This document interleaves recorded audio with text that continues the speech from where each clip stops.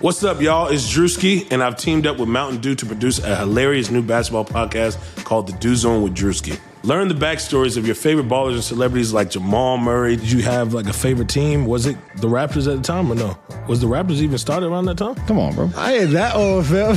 You talking like I'm 50. Taylor Rooks, Asia Wilson, and many more. You won't want to miss this. Listen to The Dew Zone with Drewski on Apple Podcasts, Spotify, and wherever you listen to podcasts. The Chase Thomas podcast. My nephew needs me to record. See, I already hate it. I hate it. Hello, and welcome to a Wednesday night edition of the Chase Thomas podcast. Joining me, as he does at the start of every Wednesday night episode, it's Austin Gayle of ProFootballFocus.com. Austin, good evening. How are you? Doing great, man. Thanks for having me on. This is becoming a fun weekly segment. I mean, I hope you're having fun because you're doing this every week now, and I hope I'm not just like pulling you away from something far more significant at PFF. No, you're good, man. I mean, Wednesday nights, what better to do than just kind of talk football? There's nothing on. There is literally nothing on tonight. I was looking through stuff. There's like 3 NHL games, no MLB games, nothing. No NFL, no college, nothing going on. Yeah, it's kind of like that. It's midweek, perfect midweek. You don't have the Thursday night game, obviously waiting for the weekend to start, but it is a good night to talk football, reflect on the past week, look forward to this week. Yeah, man, it's going to be good. Like, I might bring up the fact that Derek Carr might be like a lesser version of Andy Dalton, and I think Andy Dalton deserves a lot more respect than he gets these days. I think what people think Derek Carr is what Andy Dalton actually is. Is that crazy? I've been thinking about that for like the last 3 days. I think it's an interesting comparison. I think the biggest thing with Derek Carr, and it's kind of been his calling card these past 2 seasons, his past 2 bad seasons, if you want to even count, this season is a tough one already to start, is his play under pressure. He's been one of the worst quarterbacks in the NFL playing and making decisions under pressure in each of these last, past 2 seasons and through 5 games now. And if that continues, that is, the crux of a bad quarterback. If you can't play good under pressure, and you turn the ball over under pressure, you're going to be in the basement of the league in terms of being among the quarterbacks. I think when you play good under pressure, you could have career years. Like you saw with Case Keenum a year ago, he played good under pressure. He ends up earning a big contract because he looks good. But playing under pressure is just so key, and Derek Carr is one of those guys that has just continued to struggle these past 2 seasons. I got to say it. Case Keenum's my guy. I'm a little nervous. I think I'm out. I think this is going to end up getting worse. But I will say on this podcast last week, I said, when we went through the schedule, I'm like, I think this team's about to implode. I think 6-10's on the table. They just got run out of the building by Isaiah Crowell and the Jets this Sunday. Like, Crowell had over 200 yards this Sunday? Yeah, I think 219 yards. And I have to say, I held on to hope after last week. I thought maybe they could put some pieces together. After seeing the showing against the Jets, I am completely out on the Broncos. I think this is an abysmal season. It's only going to get worse. You might as well start Chad Kelly at this point. See what you have on the bench. It's just there's not a lot of positives on this roster. When Case Keenum's playing like he is now, it's a lot easier to start looking towards the future than to try and salvage the season. Yeah, I think I might pick Vance Joseph as my most likely first coach fired. I think that's where I'm at. I don't think it's Garrett. I think Garrett why bet against him at this point? He's like one of the longest tenured Cowboys coaches of all time. Like, are we sure that it's ever going to happen? Like, are we sure they just won't fire Scott Linehan? I will say, I didn't realize that Travis Frederick is the highest graded center since 2014.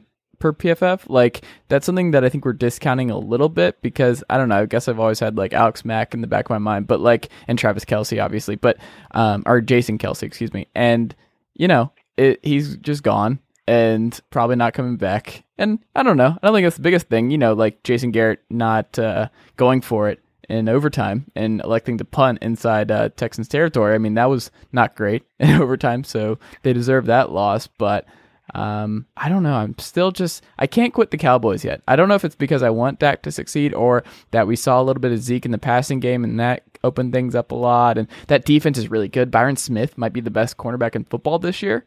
I don't know. And they have maybe the best rookie linebacker, our guy, Mr. Neck. I don't even know what, it's just the traps and everything. That man is a freak of nature, but he's like one of those dudes, if you're taking notes during the Cowboys games, you're like, there he is again. There's Lathon. There he is again. He's just all over the place. He's getting at least 10 tackles or getting involved in everything. He's good in coverage. Like, Sean Lee, who? That's the thing in Dallas right now, because I think they're fine. I think they're now linebacker you or defense you at the very least. So I have no idea what to make of the Cowboys, but there are still just dabs of bright spots that I just gives me hope, because also, Austin, you're very familiar with this. And it leads us into the first thing I want to talk about. The NFC East sucks. And I just think 9-7 might be enough to win this division this year. And if you're telling me that you can roll out the Cowboys going 9-7 this year, I think that's a little much. It's a little much. The Redskins were in first a week ago. The Eagles they should be the favorite, but who knows? Maybe they're having a Super Bowl hangover. I don't know. But that leads us to the Eagles. But before we even get into my Le'Veon and Pittsburgh and Philadelphia stuff, what do you make of everything I just unloaded on you there? I think I want to definitely touch on Leighton Vander Esch. He has played lights out in wake of Sean Lee's injury. He's doing a very good job in coverage, like you said, playing good against the run. And you have to love this guy's story. He's coming out of a town in Idaho that right now census has at 500 people. He played on an 8-man high school football team. He walks on Incredible. to Boise State, has 1 year of good college production, first-round pick later, and now he's the highest-rated rookie linebacker in the NFL right now. Insanity. I think this guy has a huge chip on his shoulder and a chip on his neck, if you had to guess. This guy is playing lights out, and you have to be really excited about the future of that position, because you have Jalen Smith, Leighton Vander Esch, and Sean Lee has been banged up here and there. You can move on from Sean Lee, stop having that question mark at the linebacker, and keep Vander Esch there. And I'm glad you also brought up Byron Jones. He is easily playing like as the best corner in football right now. He is the number one corner in football. He did have a tough outing against DeAndre Hopkins, but no corner in the NFL doesn't have a tough outing against DeAndre Hopkins. I think this is a guy you can lean on moving forward. You're Leighton Vander Esch. You like DeMarcus Lawrence. You can get him to a contract extension. There's pieces to like on the defense. However, Jason Garrett's decision-making combined with Dak's torch and mediocre play is just not going to do it for the Cowboys if they want to be a 10-win, 11-win team. Yes, a 9-win team can win this division because of how bad they're playing. Carson Wentz isn't the same guy. The Giants are in the gutter. Redskins don't look good at all. 9-win team can win this division, but if they want to be a powerhouse in this NFC, that very good NFC, they're going to need to get better at the quarterback position, and they're going to need to make better decisions on the sideline. Yeah, I have no feel. But I will say, I'm all the way back in on Philadelphia if they trade for Le'Veon Bell. I'm out on that. I actually have an article coming out tomorrow that I think that Corey Clement, Wendell Smallwood can replace the production of Jay Ajayi, if not exceed expectations. You think Jay Ajayi is a short yardage back? They handed the ball off to him in short yardage situations on 3rd and 4th down. Twice he picked up 1 first down. Corey Clement and Wendell Smallwood combined for 5 first downs on 5 opportunities. They can be the short yardage back. They're better in the passing game. They've played well in pass protection compared to Jay Ajayi. I think these guys can exceed his production that he was putting out this season and play better. And I don't think that running back position is as pivotal as Carson Wentz playing a lot better. He needs to improve his play, find his receivers, get Zach Ertz more involved, get Dallas Goedert involved, or Goddard. I like Goedert. It sounds cooler. But get Dallas Goedert involved. I think this offense goes around the quarterback position. That starts with Carson Wentz. I don't think they need to, blow their load on Le'Veon Bell and try and start thinking about contract extension. They're already in a rough cap situation. I think they keep the backs they have. If they want to add a key veteran, I understand for depth. But I think the real efforts need to be placed on getting Carson Wentz back to where he was last year. You really can't go wrong with ex-Wisconsin running backs. You really can't. No, you can't. It's amazing. Unless they're Monty Ball. Unless they're named Monty Ball, then it's a little bit tough. Monty Ball was definitely a huge disappointment. Everyone was high on him, including myself. I think you'd like to see him have, he's the one blemish on that Wisconsin running back track that they have with Melvin Gordon, Corey Clement. There's a bunch of guys that came out of that school. And Jonathan Taylor's coming now. Oh, I love Jonathan Taylor. And you look at it, one of my favorite stats is how you perform when you're contacted at or behind the line of scrimmage. Last year, when Jonathan Taylor was contacted at or behind the line of scrimmage, facing early adversity, he averaged 4.79 yards per carry. That's insane. When you're getting that kind of yardage through contact, it just shows how much you're able to create when the offensive line is breaking down. I think this guy is going to be a stud. Do I spend a first-round pick on him, given running back value? It's hard to say at this point, but I do think he's going to be a very, very talented back.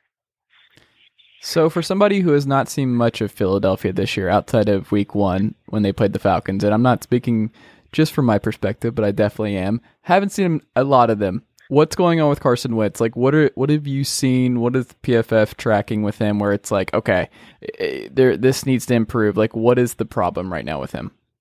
Accuracy at the intermediate level has not been great. That's from that 10 to 19 yards. He's missing throws that he made last year. He's not having those big time throws, those positively graded throws in that area, which kind of separates good QBs from great QBs. He also has, not played as well under pressure. He's not using his legs as much as he did, extending plays, scrambling. There's things that he did last year that were great.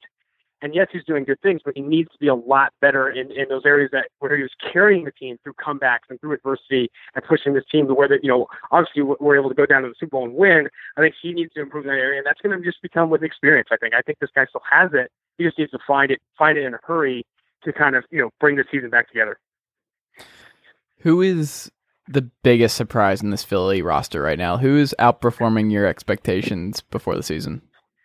Let me think here. It's definitely not in that secondary. I do think Jalen Mills has struggled a ton. I think Sidney Jones has not played as well as you'd like. At the linebacker position, they're obviously missing some pieces there that they had last year. Defensive line, can't say I'm surprised, but how good that defensive line is, I think, as a unit is a huge surprise for me. Fletcher Cox, Derek Barnett, Brandon Graham, just the fact that they have all that talent, they're able to attack the quarterback like they are and play the run, especially if they do. Michael Bennett with his small shoulder pads that get smaller every year. That is a crazy rotation. You even have Chris Long, who's still sticking around in Philadelphia. That rotation alone is unbelievable. They have so much ability to attack in different ways, keep guys fresh, keep people on the side, getting breath and able to kind of come out and be an elite rotation. It's unbelievable how impressive they've been able to build that defensive line. Who is winning this division?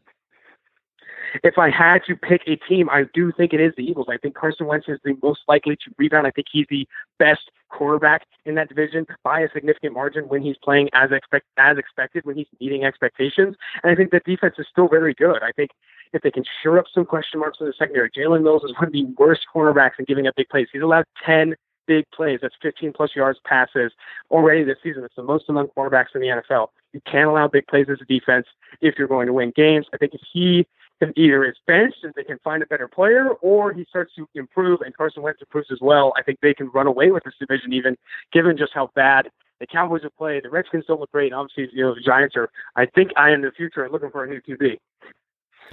The Redskins blew it, man. I'm so upset with them. They had it, like Alex Smith, my guy, just wins regular season games. They get blown out on the road in New Orleans. I should have seen this coming. But their interior defensive line, they basically have the Alabama defensive line. Their defense has improved a lot since, our guy Jim Haslett moved on. No, they're not the Jim Haslett defense from years ago, but they're obviously not quite there. Josh Norman had a meltdown on Monday. I want to just throw out this. If they had Darius Geis, and we saw this group with Adrian Peterson, I guess Peterson wouldn't be on this roster if they'd lost Geis, even though it's kind of weird because they're completely different players. But Darius Geis, Thompson, Josh Dotson, because I'll never quit him, Jordan Reed, this offensive line's still good-ish. This team should be a good regular season team. They should win 10 games. When I look up and down, that's why I had them as you know what? The Giants are going to suck. I just feel like people have not watched Eli Manning in the last year and a half. It's just fine. Cowboys can't quit them just because they have too much talent on defense to be really bad. And then, the Eagles, you never know with these teams that win the Super Bowl the next year. You never know how it's going to go. But yeah, I just feel like this is the year. If they don't do it this year, when the NFC East is just so down, I think you really have to reevaluate things in Washington. I think if you're Doug Williams and Bruce Allen, you might want to go ahead and make some adjustments because this is the year for them. And you trade for Alex Smith because you want to win the division and you want to be a good regular season team. That's the whole point of paying him and trading for him, is to actually have some regular season success and get into the playoffs and all that good stuff. So I don't know. I'm disappointed at Washington. I think Washington is disappointed in themselves. I think they have to be surprised by the regression that Alex Smith has shown away from Andy Reid. He's regressed back towards mean. He's not the deep ball thrower that he was with Tyreek Hill and Andy Reid helping him there. He's more the guy that everyone kind of thought he was before he had that outstanding season with Kansas City. I think their offensive line is still one of the top units in the NFL. I think even without Darius Geis, they can run the football with Christensen and Adrian Peterson. They do have some weapons. I don't know if that, Josh Dotson, I don't want to quit on him either. I loved him coming out of TCU, but he's not showing out week in and week out. Neither is Jordan Reed, and neither are any of these wide receivers with the Washington Redskins. Alex Smith was in a very good position to succeed with Andy Reid, Tyreek Hill, Kareem Hunt, Travis Kelce, and now he's in a situation where the offensive line may be better if not the same, but the weapons around him are drastically different. They're not the same guys, and the offensive coordinator manning the show is no Andy Reid right now. And I think to see Alex Smith come back to the norm is maybe kind of what we expected, from a media perspective, or kind of what everyone kind of was looking at. But I think Washington is surprised by how much he's not able to do without, the talented guys that he did have in Kansas City. Yeah, it's maybe it can improve. We'll see. I mean, there's still a lot of reasons for optimism, I think. But Matt Cavanaugh, got to get together, man. Got to get a little bit of Sean McVay at some point. Got to do it. I love how Sean McVay has become I know he is the offensive mastermind, but in just 2 short years, he has become this guy that if you want a good offense, you need to get more like Sean McVay. And it's so true. It's crazy just how successful he's been and how quick everyone's been willing to adopt him as just the league's best at the position in terms of being a play caller. And it's great to see. I think he is changing the game nearly single-handedly, and I think a lot of people are going to start falling in line. Yeah, I mean, it's just, I think about him with every team. It's like, oh, this is a roster that Sean McVay would do. And guess what? He did a couple years ago. But, if he had Dotson and Crowder and Richardson and a good offensive line, they have the best offensive line in Los Angeles, which is a big reason as to why Jared Goff has been so good and Gurley is and everything else. But, Chris Thompson out of the backfield and then a healthy Darius Guice. I don't know, man. I just feel like this is an offense that should be performing significantly better than it is. So you got to do something. Jay Gruden, you're supposed to be an offensive mind. Maybe it's time to do that in year 13 of being the Washington football coach. Where do you think is the best fit for Le'Veon, though? If you had to pick outside of Pittsburgh, where, you know what, I still think it's the right fit, and I would keep him if I was Pittsburgh, because James Conner, he shredded Atlanta this past Sunday. But if you look at the full year, he has been pretty average. The games before, he didn't do a lot. It's just Atlanta is really bad away from home, and they took advantage of that. And he had a good week against Cleveland, I think, to open up. And they were still figuring things out, and they're more of a pass defense team with Denzel Ward and everybody in the secondary. But, I don't know where the right answer is. I think I would keep him if I was Pittsburgh still, even with all the locker room dynamics at play. But if you had to say the best fit for a Le'Veon, you can throw out whether or not it's realistic, anything like that. Where is the best system for Le'Veon Bell to find himself in outside of Pittsburgh? I am saying, and I've been saying this for a little while now, it's the Tampa Bay Buccaneers. The Tampa Bay Buccaneers need a running back. They obviously haven't blown a pick on Ronald Jones, so he can't even make the active roster at this point. Peyton Barber is one of the worst running backs in the league right now in terms of creating yards himself. He's one of the worst in forced missed tackles per touch, one of the worst in yards after contact per attempt. They need someone to bring this offense back to life, and I don't think it's going to be Fitzmagic. I think he's going to be on the sidelines for the remainder of the season. They're going to try and see if Jameis is the future, but you bring a guy in like Le'Veon Bell, the offense gets a lot easier for Jameis Winston. He's able to run play action, dump off the bell, and allow him to do what he can do. And I think Pittsburgh simply can't afford to keep him and have this locker room dilemma. And when James Conner is playing so well as he is, yes, it's been kind of up and down in terms of a total yard standpoint. This guy leads the NFL in total forced missed tackles with 32. He leads the NFL in forced missed tackles on receptions, which was Bell's strong suit. Conner is showing that he can do it as well. This is a guy that is playing lights out right now, very, very, very strong in terms of, yes, he can create contact. He can create yards after contact. He can force missed tackles. It's still a small sample size. I'm not willing to throw all the chips I've got at him, but I'm willing to throw enough chips at him to move on from Le'Veon Bell. I think that's the right decision right now. It doesn't make sense given the locker room situation. It doesn't make sense given how much you'd have to pay him to extend him to stay in Pittsburgh. And it makes even more sense given there are some teams out there, maybe even the Raiders, that still value the running back position significantly for Tampa Bay, that still value the running back position significantly to trade a second round or even a first round pick for this guy. Are we sure the Raiders would not be better with Le'Veon under center and then him handing the ball off to Marshawn Lynch?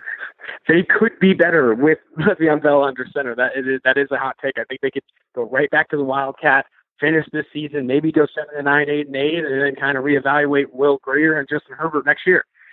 Yeah, I think that's what we should do. Unfortunately for the Bucks, I've already penciled them in for a Devontae Freeman trade. They can get him. They love former Falcons. This administration loves them some former Falcons. They got Jaquiz a couple years ago. It's time to trade for Devontae Freeman. I'm out on Devontae Freeman. That's possibly. I could see it happening just because they do value Tevin Coleman. I think it's easy to move on from him. He has been injury prone. He's even injured right now, and I think that's where the only concern would be with Tampa Bay maybe not pulling the trigger on a trade like that. They love injured running backs. That's true. I guess if they do want to stick to what they know, bring in a guy that they're not sure if he's even going to play, but high upside. Yeah, he can. Yeah, I think it works out perfectly. Tevin Coleman is like the master of the 2-yard to carry. Like, that guy falls down easier than any other running back in the NFL. I swear. His slight frame, and that's something he saw since when he was coming out of college. He's a high cut back that needs a lot of room to get going. And yes, he catches the ball well out of the backfield and can do good things in the open field, but in a cluster in between the tackles, he's not a guy you can lean on for 20, 25 touches a game.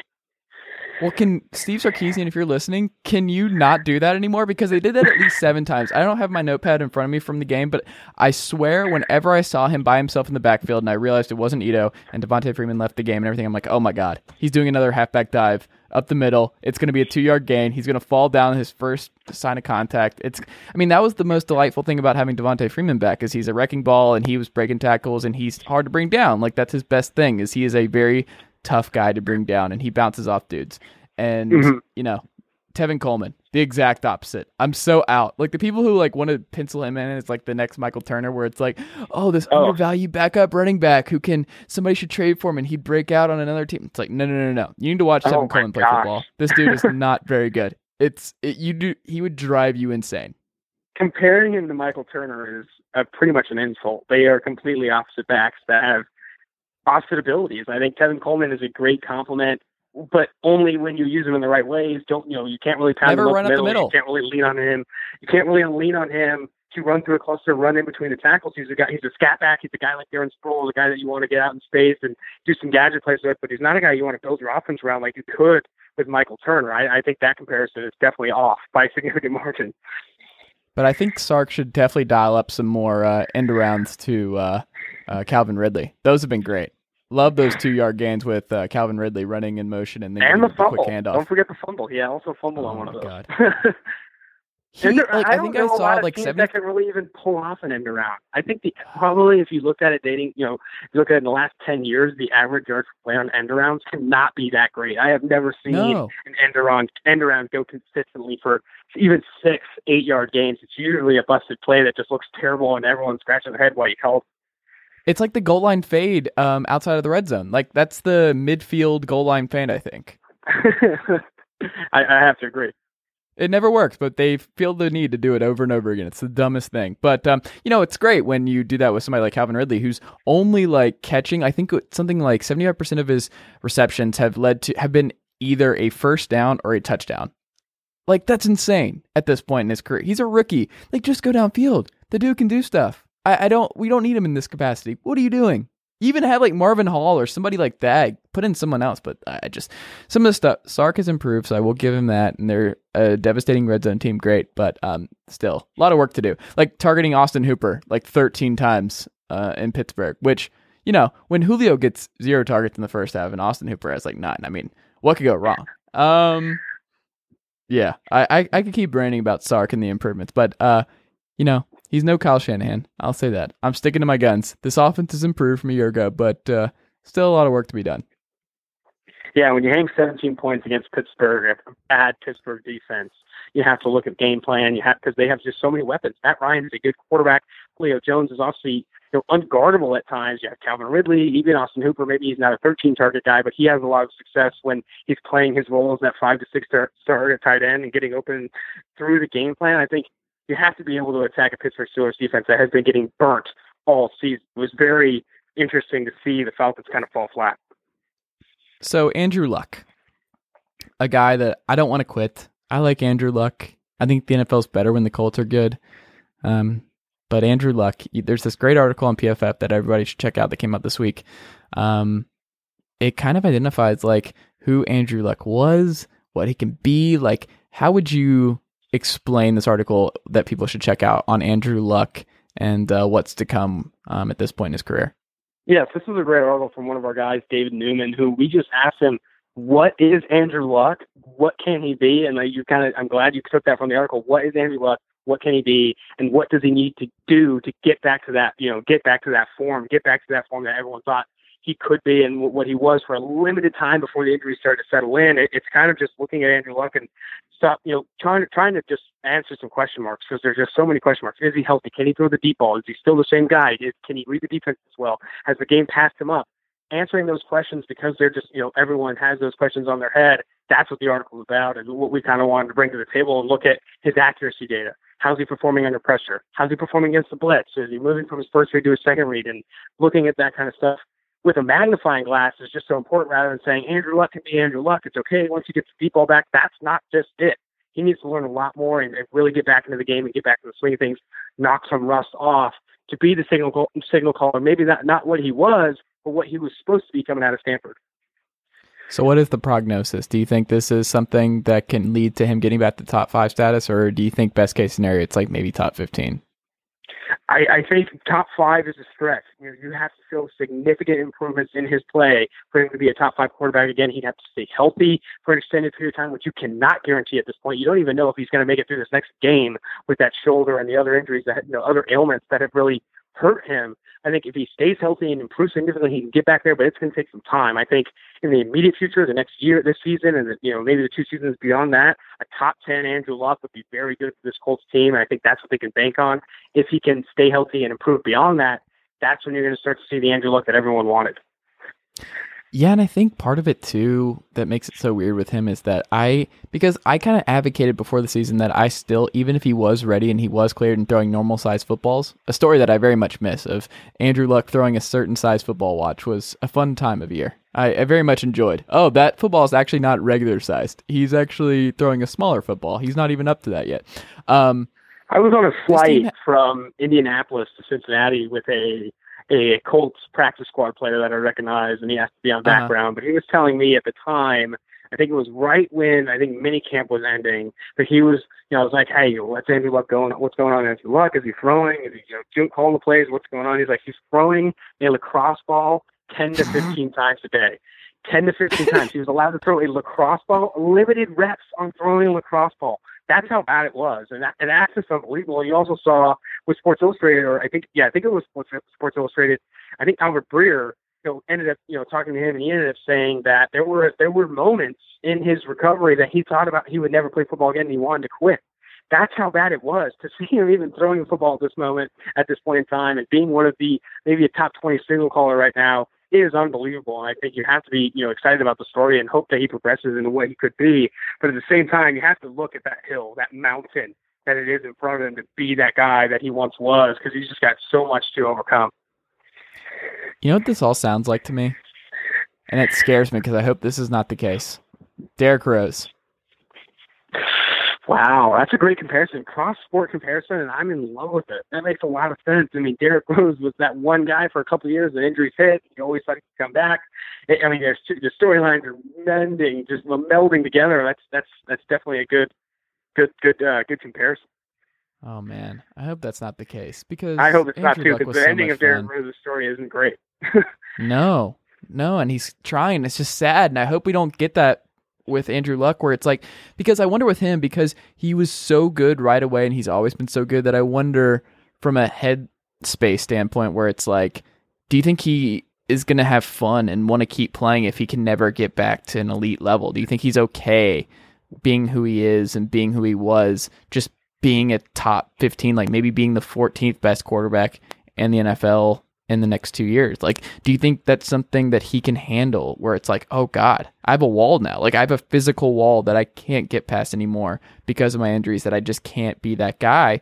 And then if you're the Colts, a team that's still just without all kinds of talent, like when you're seeing stuff like Malik Hooker's still good for them. I mean, great safety work from the Colts right now. Quentin Nelson, he could be something. couple years. I mean, T.Y. Hilton's getting up there in age, but Jordan Wilkins, nice surprise there. And you go up and down, you're like, oh my God, like the 49ers have a pretty barren roster, and they've been screwed with losing their receiver, running back, quarterback, all that kind of stuff. But like the Colts still have a long way to go. Chris Ballard still has a lot of work to do. And it's like, by the time he like fills up this roster with a bunch of high quality NFL players, like is Andrew Luck like a 23rd best quarterback in the NFL? Like, is he like, has he fallen apart so much, or is he just, there's just so many variables that I think we're not thinking about with him, where it's like, sometimes guys just don't get back because injuries are a real thing. And maybe he doesn't want to play if he can't be an elite guy. Maybe he will never be able to see himself as not an elite quarterback. And I don't know. I just think all of it's very fascinating, from athletes who are at the top of the world, and injuries kind of derailed all that. And they're still super young, trying to fight that back, because you know what, when you're young, you just think that eventually your body will get back, but sometimes it just doesn't. So I have no idea, but I think it's all pretty fascinating. Absolutely, and I think you kind of hit the nail on the head in terms of this roster still needing a lot of work, and his best, skill position, his best target is T.Y. Hilton. He's getting up there in age and not getting better every year. He's only going to start to regress. I think Andrew Luck's a guy that could really benefit from a change of scenery. Obviously, you don't see that happening in the near future, but if he was in a situation where the roster was a little bit better and he had a little bit more help, and Braden Smith has played well above expectation. Quentin Nelson has had flashes, but that offensive line still isn't great. The defense isn't doing a lot for him, and he's going to need some time to really get back into the swing of things. It's just not a roster that's helping him out a ton right now. It's a weird situation that only happened for an even weirder occurrence in terms of the injury and how long he was out, and how severe it was. I think it's just a really bad spot for the Colts and Luck, and they can only hope that each game he gets a little bit better and he continues to prove he can be healthy. I mean, they can only really look at week to week. Oh my God. I know where he should go, and I know what's going to happen. Miami. Ryan Tannehill imploding, just throwing interceptions off multiple guys. Very unlucky. You know who's ready to win now every year? Mike Tannenbaum. That's who's ready to win now. Miami, they are starving for above average quarterback play. Even with who Andrew Luck is right now, would he be the best Miami quarterback of the last 25 years? I'd have to say yes. I think even Andrew Luck now would be a better quarterback than what Ryan Tannehill has been, and everyone kind of before him in the last 20, 30 years. It's been pretty bad. And I think if they brought in Andrew Luck, obviously, I think realistically, I don't know if that can really happen given the contract situation with Andrew Luck and how invested they are in him. But if I could, make something up and put him in Miami, I think he would have a lot of success there, more success than he would have in Indianapolis. There's a little bit more there for him to kind of deal with. They got, good tackle play there. The running game bunch of speedy receivers. Exactly. I think Andrew Luck would have a lot more success in Miami compared to Indianapolis. Unfortunately, I don't see that situation happening. No, I don't know. Dan Marino, maybe he'll make the call. He'll get in Tannenbaum and Chris Greer's ear and be like, you know what? It's time. Let's pull the trigger. Let's do this. That would be a bold play. I am still bullish on Tannehill. Like, he's had some bad luck these last 2 weeks and he's played poorly, but I don't know. I don't think he's this bad. I don't think he's as good as he was in the beginning, but I still think this Dolphins team is a playoff team this year. So I don't know. All right, we'll see. We'll see how it goes. But yeah, we'll monitor that. The last thing I wanted to touch on before we go. So the Falcons are done. The Tampa Bay Buccaneers have just an atrocious defense, and they're out. I mean, the Falcons and the Bucs are going to cancel one or the other out this weekend. But the Panthers and the Saints, they are the cream of the crop again in the NFC South. And, Norv Turner, Scott Turner, the father-son connection, they went and studied some colleges. They've revamped. They've adapted. They've adjusted their offensive scheme. They've made this offense look a little bit more appealing. They're actually using Christian McCaffrey in a positive manner this year. I mean, there's just, you look up and down this group and you're like, okay, they're getting good offensive line play, which I don't think any of us saw coming, especially at the right tackle spot. There's a lot to like about this Panthers team. And then you look over and you're like, the Saints are getting Mark Ingram back this week. Drew Brees just broke the passing yards record. Michael Thomas literally cannot be stopped. He ruined Josh Norman's life on Monday. Maybe even his career by what he did to him. Alvin Kamara is just, he's just a freak of nature. They still have Terron Armstead. They still have a pretty decent pass rush. They are getting nothing from Marcus Lattimore, who was the defensive rookie of the year last year. And we'll see if that improves. And, the secondary, I would bet on getting better. And I can't get a read on it, man. I don't know who is the favorite between the Saints. I mean, I had the Saints winning the division before the season, but Panthers are right there. I don't know where to lead. Where are you leaning right now? I'm definitely leaning towards Drew Brees and the New Orleans Saints, but not by much. I think both teams are top 5 teams in the NFL right now, slotting Drew Brees and the Saints maybe at 3 or 4, and Carolina right there at 5. I think both those teams are very good. I think it can go either way at this point. If you had to lean one way, you have to lean towards Drew Brees and the Saints right now, just because how many weapons they have on the opposite side of the ball. I don't think there's a defense in football that can really go toe-to-toe with him. I'm so surprised that the Browns were able really to do it a few weeks back. I think this team is going to continue to play at a high level. Now Mark Ingram's back. He had 16 carries and looked very, very good in that game against the Washington Redskins. This offense is scary, and the defense is getting better. If Marshawn Lattimore starts to play a little bit, starts to play like what he used to, and as the defensive rookie of the year, and he can get strong pass rush from Marcus Davenport, who they spent a lot of 2 first-round picks on practically to get going. Sheldon Rankins can start to play a little bit better. AJ Klein, that linebacking core is interesting. Alex Anzalone, I liked him coming out of Florida, but he's always Manti-Te'o, man. Manti-Te'o's been benched, though. I mean, they're opting for Demario Davis, A.J. Klein, and Alex Anzalone as their 3 off-ball linebackers, and have pushed a Manti-Te'o that had a resurgence in the Bayou down to the bench, and it's very surprising. I think if there's a team in the NFL right now that thinks they need help at inside linebacker, you need to pick up the phone and call for Manti-Te'o. This guy is getting nothing he deserves right now. I think he should be playing over A.J. Klein, even Anzalone. I think Demario Davis hasn't earned his spot. It's very surprising to see them push him to the curb after how much success he had last year. I think a team could really use him at the starting spot. But again, back to your question, I think Drew Brees and the Saints are the team to beat in that division, but both teams going to the playoffs, and I think both teams are going deep. Okay. Because the NFC is tight, man. That's why I'm not overreacting to the Eagles, because if they played in the AFC, I mean, would they not be the favorites right now? I just look at the disparity between the two conferences, and obviously that's not a slight at the Chiefs, but I think if we were to put that game on a neutral site, I think I would still favor the Eagles, but that's just me. When you look at the Packers, their defense is a lot improved. They look like they made the right decision in drafting 2 cornerbacks back-to-back in Josh Jackson and Jair Alexander. Aaron Rodgers still getting the hang of things with this receiving core and everything else. Devin Bakhtiari still very good at his job at left tackle. I don't think that's changing anytime soon. The Vikings, Kirk Cousins is playing out of his mind, and Adam Thielen is just Superman. Just look at PFF Sam Monson's video of Adam Thielen's route running and just diving catches this past week. It's absurd. But the Panthers and the Saints are right there too. And you kind of think about it and you're like, wait a second, but the Bears are even trending up. And you look at the rest of this conference, and I can't figure out who the favorite is. But I thought the Saints should have gone to the Super Bowl last year, and they ended up not going, and obviously because of that awful loss to Minnesota. And I think Drew Brees would have beaten Philadelphia on the road. I don't think the Eagles could have scored enough. But it's hard to do it again. And I don't know. The Panthers, they played the Saints really well in the playoffs last year, and it's hard to bet against Cam in this group. And the Panthers defense, I think I trust more than the Saints defense. I don't know. I've gone back and forth. Do you think this Panthers defense is enough to maybe give them the edge down the stretch, or do you think it's not strong enough to really sway you enough to push them ahead of the Saints? When a race is this tight, it's hard to not look at injuries and health and the ability to stay healthy. When you start to think about, down the stretch and which team's going to really take that final win that pushes them into the bye week, it's going to come down to health. And I think Carolina on defense is definitely a deeper team. I think they have a lot more depth there. I think Kawan Short is playing out of his world. Luke Kuechly has been a stalwart for them. James Bradbury is surprising a lot of people. I think that defense is better than a lot of people think. In New Orleans, on the other hand, there's some holes that if the injury goes down, Marshawn Lattimore got hurt this past week, and if he's out for an extended period of time, P.J. Williams is not going to be able to step up there.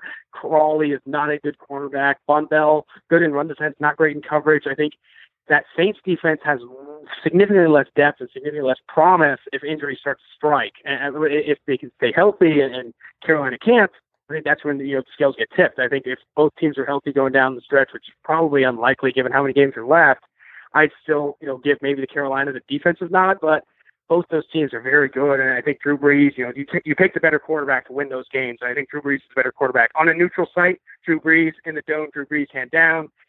In Carolina, that's when it gets a little bit tougher, but still, Drew Brees is just playing out of this world. He's a record breaker. He's an all-time passing leader, and I think he wants one more, and I think he can get it this year. I think I've decided that Manti Te'o should have to play the rest of the year for Duke Riley in Atlanta. I think that's what we have to do.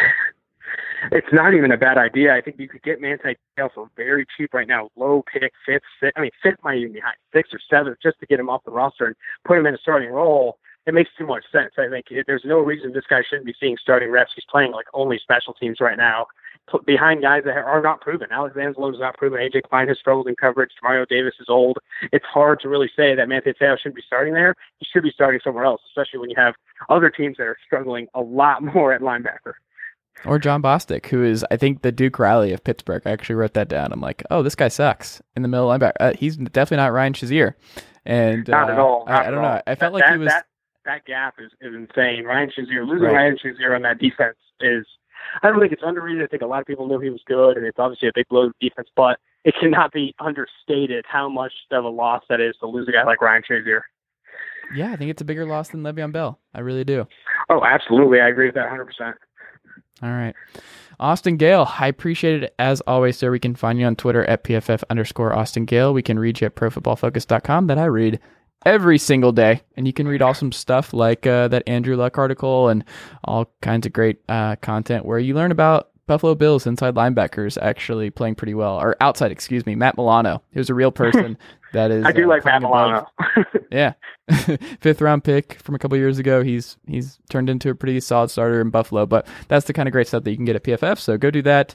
And Austin, what is the story that we need to look out for this week coming out from you? Yeah, I think you hit the nail on the head kind of talking about Andrew Luck. I think I really want to see where he's going to go. You obviously have a big game coming with Kansas City Chiefs and New England Patriots. Who can win that game? Those are big storylines. That's going to really set the tone for the rest of this AFC playoff race. There's some big storylines in the AFC because the NFC is hard to really kill right now. But I think looking at the AFC, looking at Andrew Luck, can Patrick Mahomes beat Tom Brady, it's going to be a good week of football. All right, Austin Gayle, we will talk next week and enjoy the week of football, and hopefully we get some more great stuff and things like maybe Duke Riley not getting stiff-armed embarrassingly or getting a 38-yard pass interference call that leads to a Steelers touchdown. Anyway, that's enough for me, and Austin, we will talk next week, sir. Sounds great. Thank you.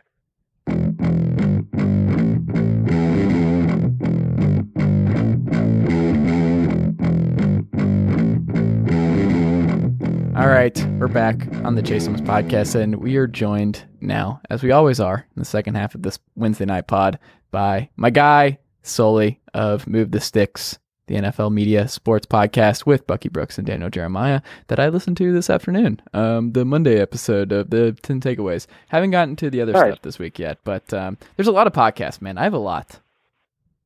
Yeah, there's a lot of podcasts out there, but certainly listen to Move the Sticks and B, the Chase Thomas podcast. You got to download those, subscribe.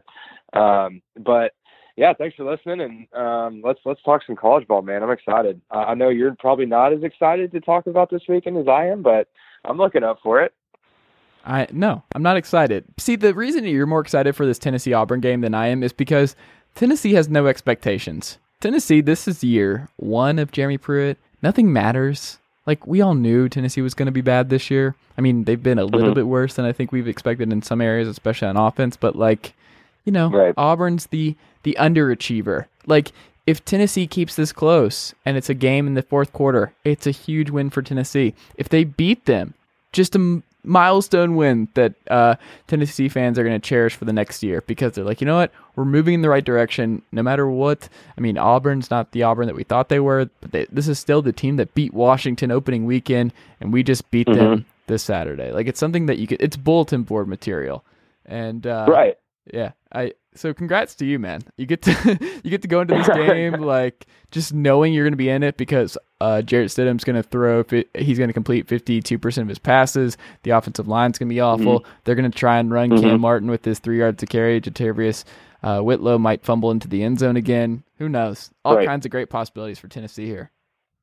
Right, and suppose the right tackle's out too. You just keep checking boxes. I think Tennessee fans are quietly optimistic going into this matchup, but that's not saying much considering that everybody on Rocky Top was really optimistic going into the West Virginia game. Look what happened. Florida game. Look what happened. So obviously gotten beaten down this season so far. But having 2 weeks to prepare, and Pruitt having played these Auburn Tigers, depending on obviously the various spots he's been to, but he's played them 5 straight seasons. He's very similar, or very, very familiar, I should say, with these Auburn Tigers. So 2 weeks to prepare with a lot of the question marks that you obviously just brought up with the offensive line and Jarrett Stidham not really throwing the ball well so far this year, especially when you get him off the spot like Mississippi State did.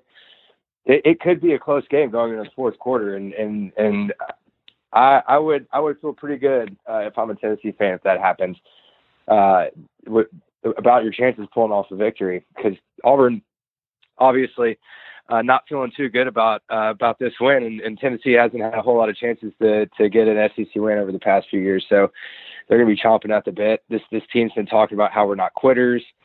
How we're definitely going to try to go 4 quarters against this Auburn Tiger team, and I think it's honestly going to happen. They're 18.5-point dogs, and when I first saw that number for this game, it opened up at I think 2021. Oh, is it already up? It's moved up. No. I think it originally opened. I think the Vegas set it at 21 points, 20.5 points around there. It's gone down. It's gone down. So. Yeah. Go ahead and take Tennessee there. Not to win. I don't think Auburn's losing this game, because if Auburn loses this game, someone's getting fired for sure. If you lose to Mississippi State and Tennessee back to back, I think they have a 6-game winning streak against Tennessee right now. This would be an unacceptable loss, because then you're looking at the rest of the schedule for Auburn, where it's Alabama and Georgia both on the road, and just thinking about who there's still Texas A&M looming, who ended Kentucky's perfect season. There's a lot of reason for concern for this Auburn season if they blow this too. So, I still think Auburn is going to win. However, I want to point out, I'm not fully recovered from Saturday. I'm not fully recovered from Nick Fitzgerald. I wouldn't be either. Getting awarded a touchdown that he did not get in this game to end the first half. But you know what? Auburn doesn't deserve luck. They don't. With the way they're playing, they don't deserve to have the right calls go their way. They don't right now, because Jarrett Stidham, I kid you not, I almost fell over in just sheer agony after that trick play where Jarrett Stidham reared back, 15 yards, wide open, perfect play call, just overshot him.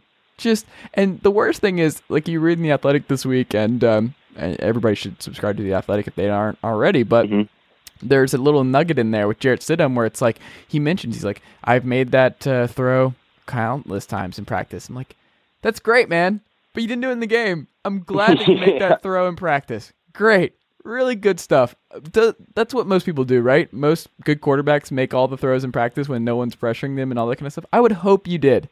But you didn't do it at that moment, and it was demoralizing. And the fumble into the end zone, which I don't think was a fumble into the end zone, but this is also why Bill Belichick preaches you're not allowed to reach for the end zone ever. He's one of the early adopters of don't do it, because just take the ball at the 1. Just it's okay if you don't get in, but reaching over the goal line can lead to stuff like this. I'm still having nightmares about the Florida fumble out of the back of the end zone earlier this year, so I understand that side of it. But then you see Arizona fumble forward on an interception return, and they pick it up and just run into the end zone like it's nothing. Or you see, so to bring it back to how you're bringing up that Auburn doesn't deserve any luck. Well, Tennessee's going to give you something. Go back to that Georgia game where Tennessee's finally getting pressure on the quarterback and has a strip sack, and then Nauta, the stud tight end for Georgia, picks it up and runs it into the end zone. That's one of the most unlucky plays I've ever seen, and coming from a Tennessee fan, that's saying something. So no, you're gonna get some breaks against the balls. I wouldn't worry about that. This game is gonna have so much derpiness where a lot of dirt. Yeah, it's just I'm already prepared for it. Where expectations are out the window now. I can just enjoy the rest of the season. Best case scenario 8-4. Who cares? They're not playing for anything now. I mean, beating Georgia and Alabama, that'd be cool in one of their season. That'd be nice. But they're not playing for a national title anymore. I don't want to hear you beat them. You beat them last year, so I don't even need to hear that. So if Tennessee drops this one, the SEC streak goes to 12. They're not going to beat Alabama next week, obviously, so that's 13. South Carolina, not very good. That's I either think that's 13. winnable.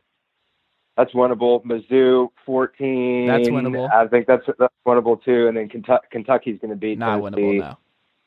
and then Vanderbilt at the end of the year. I feel like Tennessee's That's gonna winnable get too. one. Okay. Yeah. Vandy. Yeah, they're not very good. So definitely could be a win at the end of the season. I was speaking of derpy games though.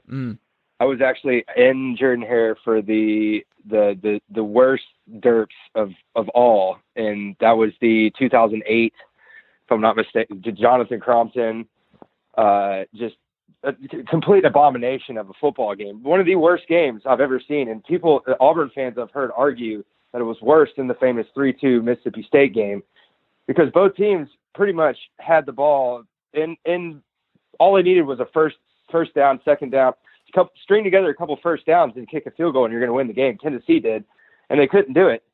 I think there was 12 yards total from both offenses in that second half.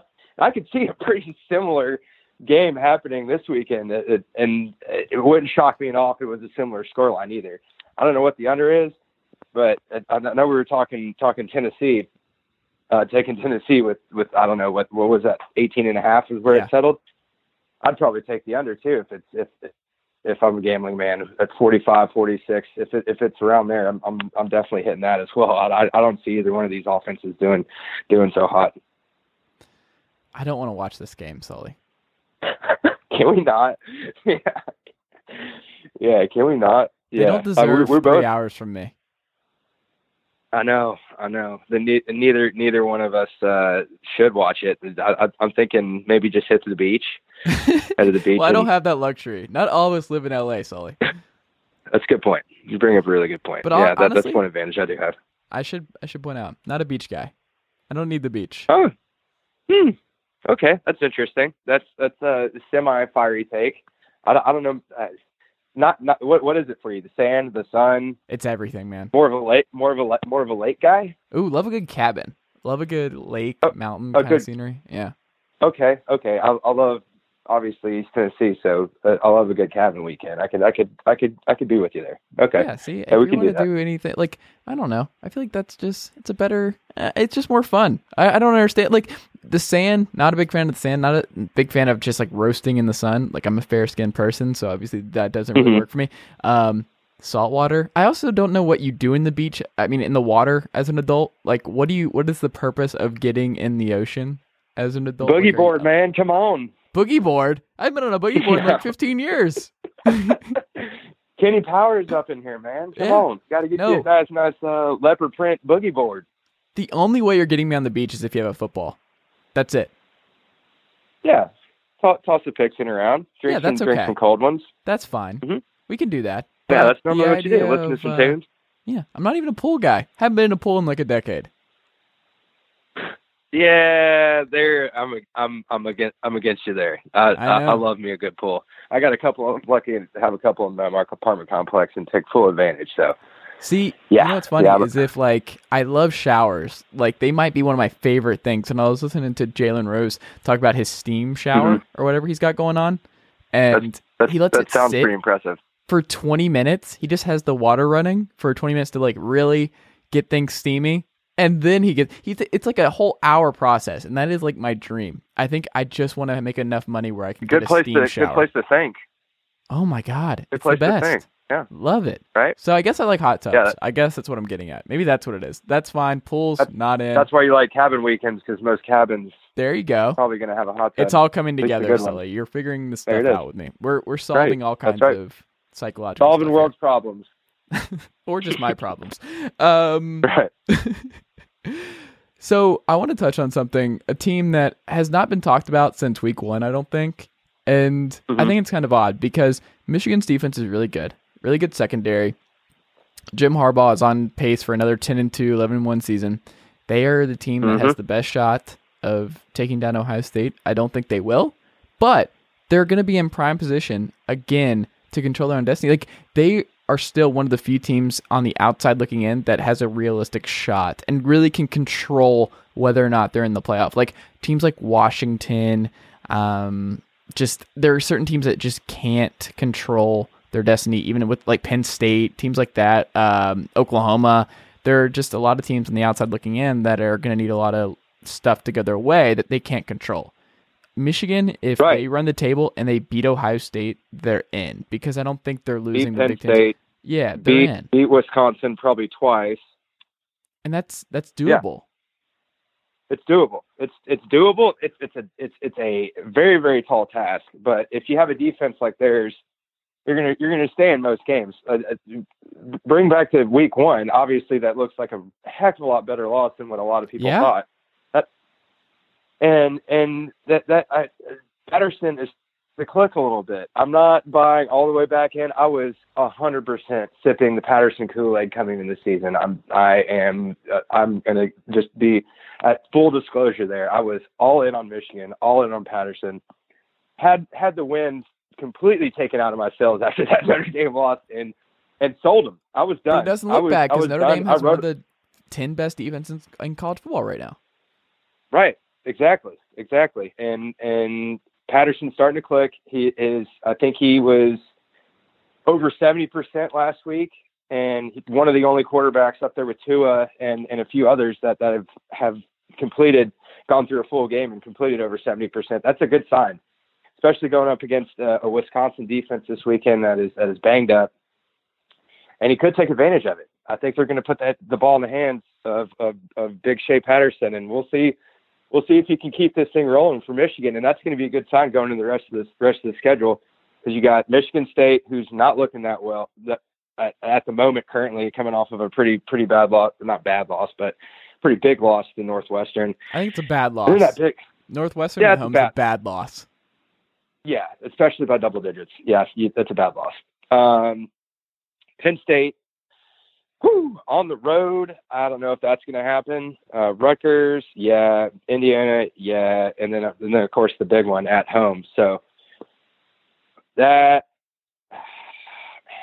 would be they would still win the division and still make it. So people just need to prepare themselves. Like, Michigan has fallen out of the national spotlight, which is actually probably good for Jim Harbaugh in this group, as Shea Patterson racks up the wins and gets more comfortable in the system and everything else. But I can't overlook them. I think that they're just sitting there because, you know what? It's going to be close. They've played Ohio State close in the last couple of years. They know how to play this group. I think it's going to be a close game. Like, they were a spot away from beating them a couple of years ago.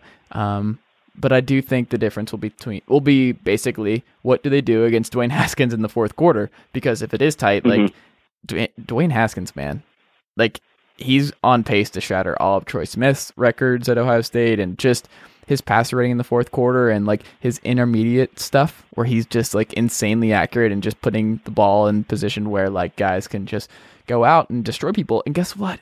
Ohio State has the best wide receiver group in college football, which can't be understated because like guys like Benjamin Victor are just popping out of nowhere, who they gave up on and is now a good blocker and making crazy like DeAndre Hopkins like spin moves and everything else to just save their season. KJ Hill is a monster. Paris Campbell, all those guys, like, they go up and down. It's like, oh, maybe Michigan can't handle all this. But then you go, well, you know what? Their strength this year is they got that defense, right? Yeah. That's what I was about Ohio to say. State's defense is a liability right now. Like, they gave up a lot of points to Peyton Ramsey this past weekend, and like their secondary is still very, very shaky, and they give up a bunch of big plays. And guess who's a big play quarterback? Shea Patterson. So I think it's gonna be. I think that they just match up really well with Ohio State this year, and we're just not talking about them yet. And if they don't do it this year, it's one of those where it's like, you may have missed your moment again. Yeah, right. And they just got to stay healthy. Obviously, a lot of tough games going down the stretch with Penn State and a rugged Badgers team this weekend. They're banged up on the inside. That's kind of a concern for me going up against Jonathan Taylor and just the giant hog mollies for Wisconsin. You still got Chase Winovich out there wrecking shop and being just doing his thing, and he's going to be honestly the key to the game for Michigan on the defensive side of the ball with a couple of guys out in that front seven. But yeah, they do match up well. Will they beat Ohio State? It's almost you got to say no until they do it at this point. It's kind of like the Tennessee-Florida rivalry. because it's a mental thing. It's the big game, and they haven't done it in over a decade. It's crazy to think that, but yeah, I'm going to say no until they prove me otherwise. Just give them some respect and just keep an eye on Michigan. That's all I'm saying. Just keep an eye on them because I think people just don't know yet. 100%. I think that's all I would tell people. Just start watching more Michigan over the next couple of weeks. Just get a sense that this is coming because all eyes are on Tua, all eyes on Trevor Lawrence, all eyes are on Ian Book and Notre Dame. No eyes are on Shea Patterson and Jim Harbaugh right now. And I just think it's good for Michigan. And I think we're going to see a gigantic Ohio State-Michigan game at the end of the year that determines which Big Ten team goes to the playoff. The Big Ten needs that too. The Big Ten really does need that game to be huge. Needs to be huge, and that'll go a long way. Ohio State was my preseason national title pick, so I'm probably going to stick with that. All that said, you're going to stick with them. Okay. Dwayne Haskins is too good. I can't move away from this, and I think Alabama. It feels like their defense is not as good in years past, and then you look at the numbers and you're like, oh, they're number one in defense. How did that happen? It feels like they're not as good, and they're still number one in defense. It's gross. It's not fair.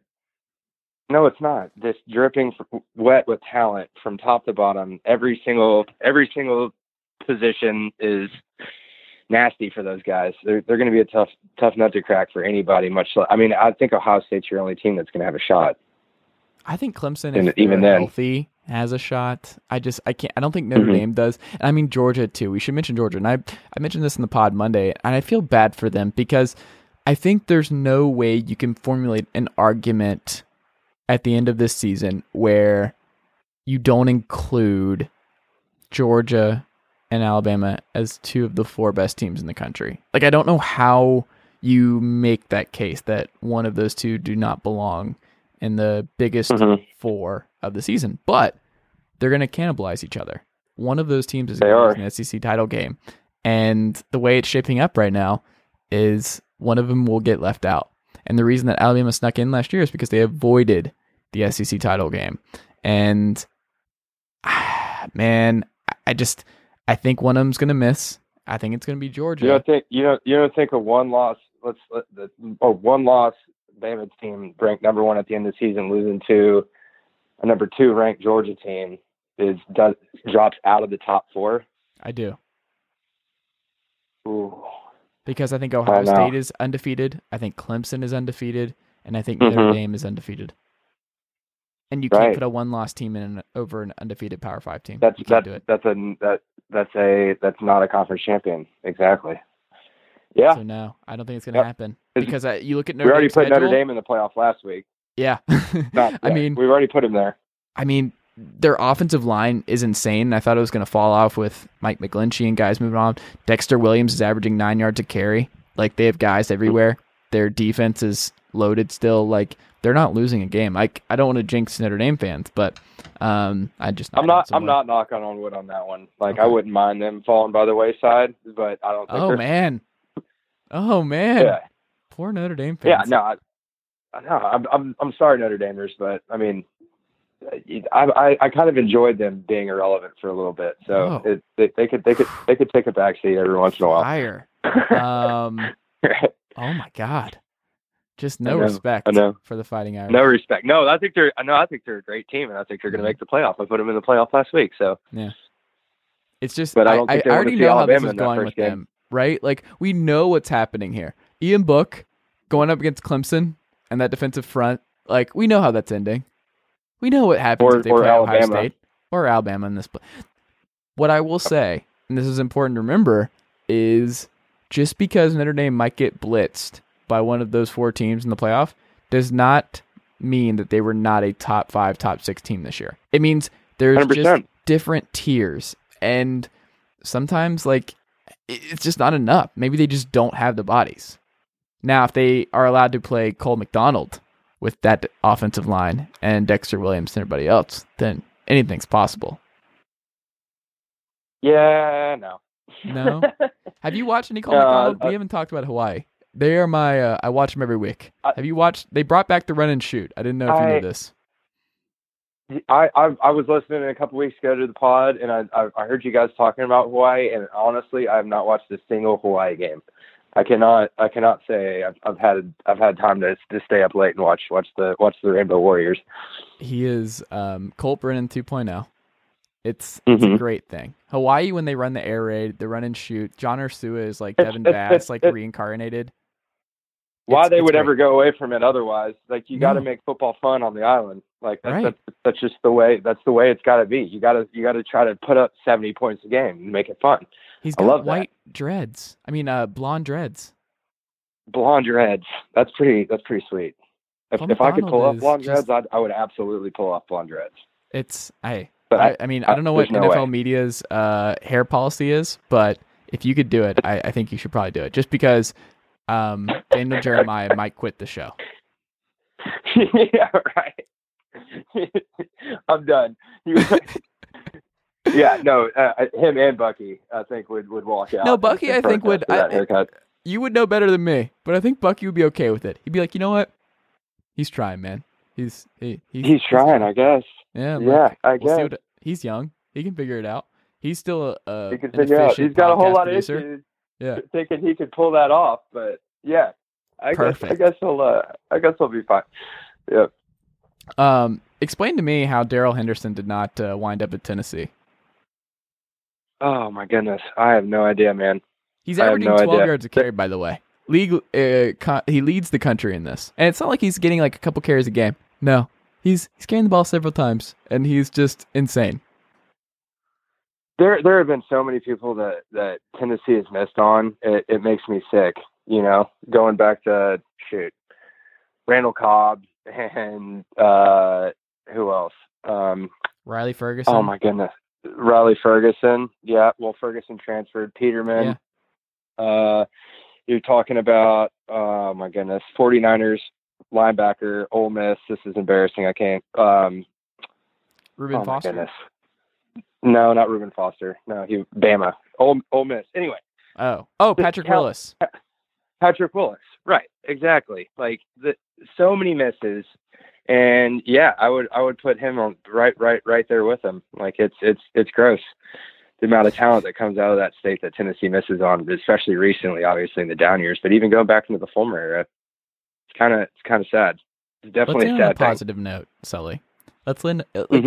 I'm not afraid to admit that this story that I read by Dave Eben in The Athletic, it was a sad one, but also a great one because, as you know, I have familiarity with Smokey. Apparently, it was Smokey 9, not Smokey 10, that I had met. But yes, Smokey 10, Smokey 8. It would have been Smokey 8 that you met because there was one in the middle between the two of them that had a short stint, right? So in this story, you learn that Smokey 9 tore his ACL. And a vet in the stands saw that and just like made a note to the Tennessee medical staff or whoever they were supposed to make a note to. And they like diagnosed that he had a torn ACL because of the way he was walking, which is just the best that a vet could just like see from way up in the stands that like, oh, that dog's walking like it has a torn ACL. That just seems funny to me. But his name is not Smokey. Did not know that before this article, that all the dogs' names are not Smokey. Because I'm pretty sure Uggas are named Ugga. I could be wrong, but I think they are. No. Smokey 10, his real name? Nugget. Nugget. Just a little nugget. Yeah, no, that story was great. And another athletic plug, obviously. That's a great story. But yeah, I've knew a lot of those details in that story, but didn't obviously know that the one family has taken care of those Smokies for since the inception in the 50s. And the one crazy nugget from that story. Is that a pun? Pun intended. Yeah. Okay. Yes. One crazy nugget from that story was when Kentucky students actually stole Smokey, one of the Smokey 2 or 3 back in the 50s and 60s. Yeah. Before the Tennessee Kentucky game. Another fun fact that I know actually about that story: Vanderbilt, in support of Tennessee, stole the beer barrel that Tennessee and Kentucky used to play for in that rivalry, stole it back from Kentucky that same year, just out of spite, against the Wildcats. I guess for some reason they wanted to show some in-state pride. Okay. But yeah, you don't steal Smokey. That's just mean. No. That's just weird. Why would you take someone's dog? It's weird. You don't Destroy take the property, burn some couches. Don't take the dog. What are you doing? Don't take the dog. Right. It can't be still a mascot. I know A&M and Texas went through some stages like that between Reveille and Bevo, I'm pretty sure, and it's definitely part of college football. But gotta say, yeah, great A&M story. Dog. Great. It's an ugly dog. I would never own one. And isn't it like a collie? That's not. Collies aren't good dogs either. Ooh, that's just not. They're not. Really upsetting our Texas A&M listeners at this point in the podcast, but. They're not. They're not. And she's the highest ranking officer in their fake corps cadets. Like, it's just a weird situation down there in College Station. Uh-huh. When you're just not a good breed of a dog running your whole corps. I don't think it's a good choice. No. So I don't know. I've offended A&M fans, Notre Dame fans, and any collie owners out there. I do apologize, but I don't know. I guess I must be in a spicy mood. Don't forget Hawaii. You just left them off again. Hawaii. Oh, yeah. Leaving them off your DVR. All 15 of them out there. Leaving them off the podcast. All kinds of stuff. Just so much disrespect tonight, Sully. So much disrespect. Hating. All right. But this story, man, like, just, I love these little details. Like, he has a weird life because you think about it and you're like, this dog, like, has a strict schedule and they, like, he gets pampered. And, like, I just want to get in the mind of a dog for a day. Like, this is the kind of dog that that you think about and you're like, isn't it just got to be weird to him that he has like a double life? He goes, like, he has these handlers that take care of him during the game and like getting him prepped and all, and he like goes into a different zone and he like just knows that, oh, I have a job to do for the day. And then he goes back to normal on his couch and apparently they spend. Yeah. Go ahead. Oh, no. I was just going to say that he just is able to compartmentalize and just like, oh, I'm back home with the Hudsons. I'm going to get back on my spot on the couch and watch TV that I only allow, I want to say, 3 channels. And if they change the channel from one of those 3, he actually gets upset and like barks or something. So another great little thing. But yeah, what were you about to say? They take that job very seriously. To train Smokey, AGR, the fraternity on campus that's been doing it for years. Those guys work with Smokey constantly, and the family handpicks him. I think they mentioned that in the story. Yeah, they picked him. He was like he had some kind of issue. I know he was fat. Like, I know that was one of the things he said. Like, he had to go on a diet immediately. Yeah, he was fat and he had a hernia when he was a puppy. That's what it was. Right. Yeah. Mm-hmm. But they take that fraternity takes that job very seriously, and I used to know a couple of the guys that did it, and that's a pretty prestigious gig to get to be able to handle around Smokey all the time. And it's reading the story, I would kind of compare it to just like a drug dog or a police dog. It's 2 different switches. One, you're one moment you're sitting on the couch, and then you hear the van pull up, and it's it's time to go to work. It's time to go run in front of 106,000 people and have fireworks, popping off. And that was a really cool story to pull back the curtain and get to know that family a little bit and get to know one of the better mascots. Obviously, biased a little bit, but better mascots in college football. No, he's a good mascot. I like him, and I also like that the only reason that they picked I think it's a blue tick hound. Is that what it is? Blue tick coonhound. Yep. Yeah.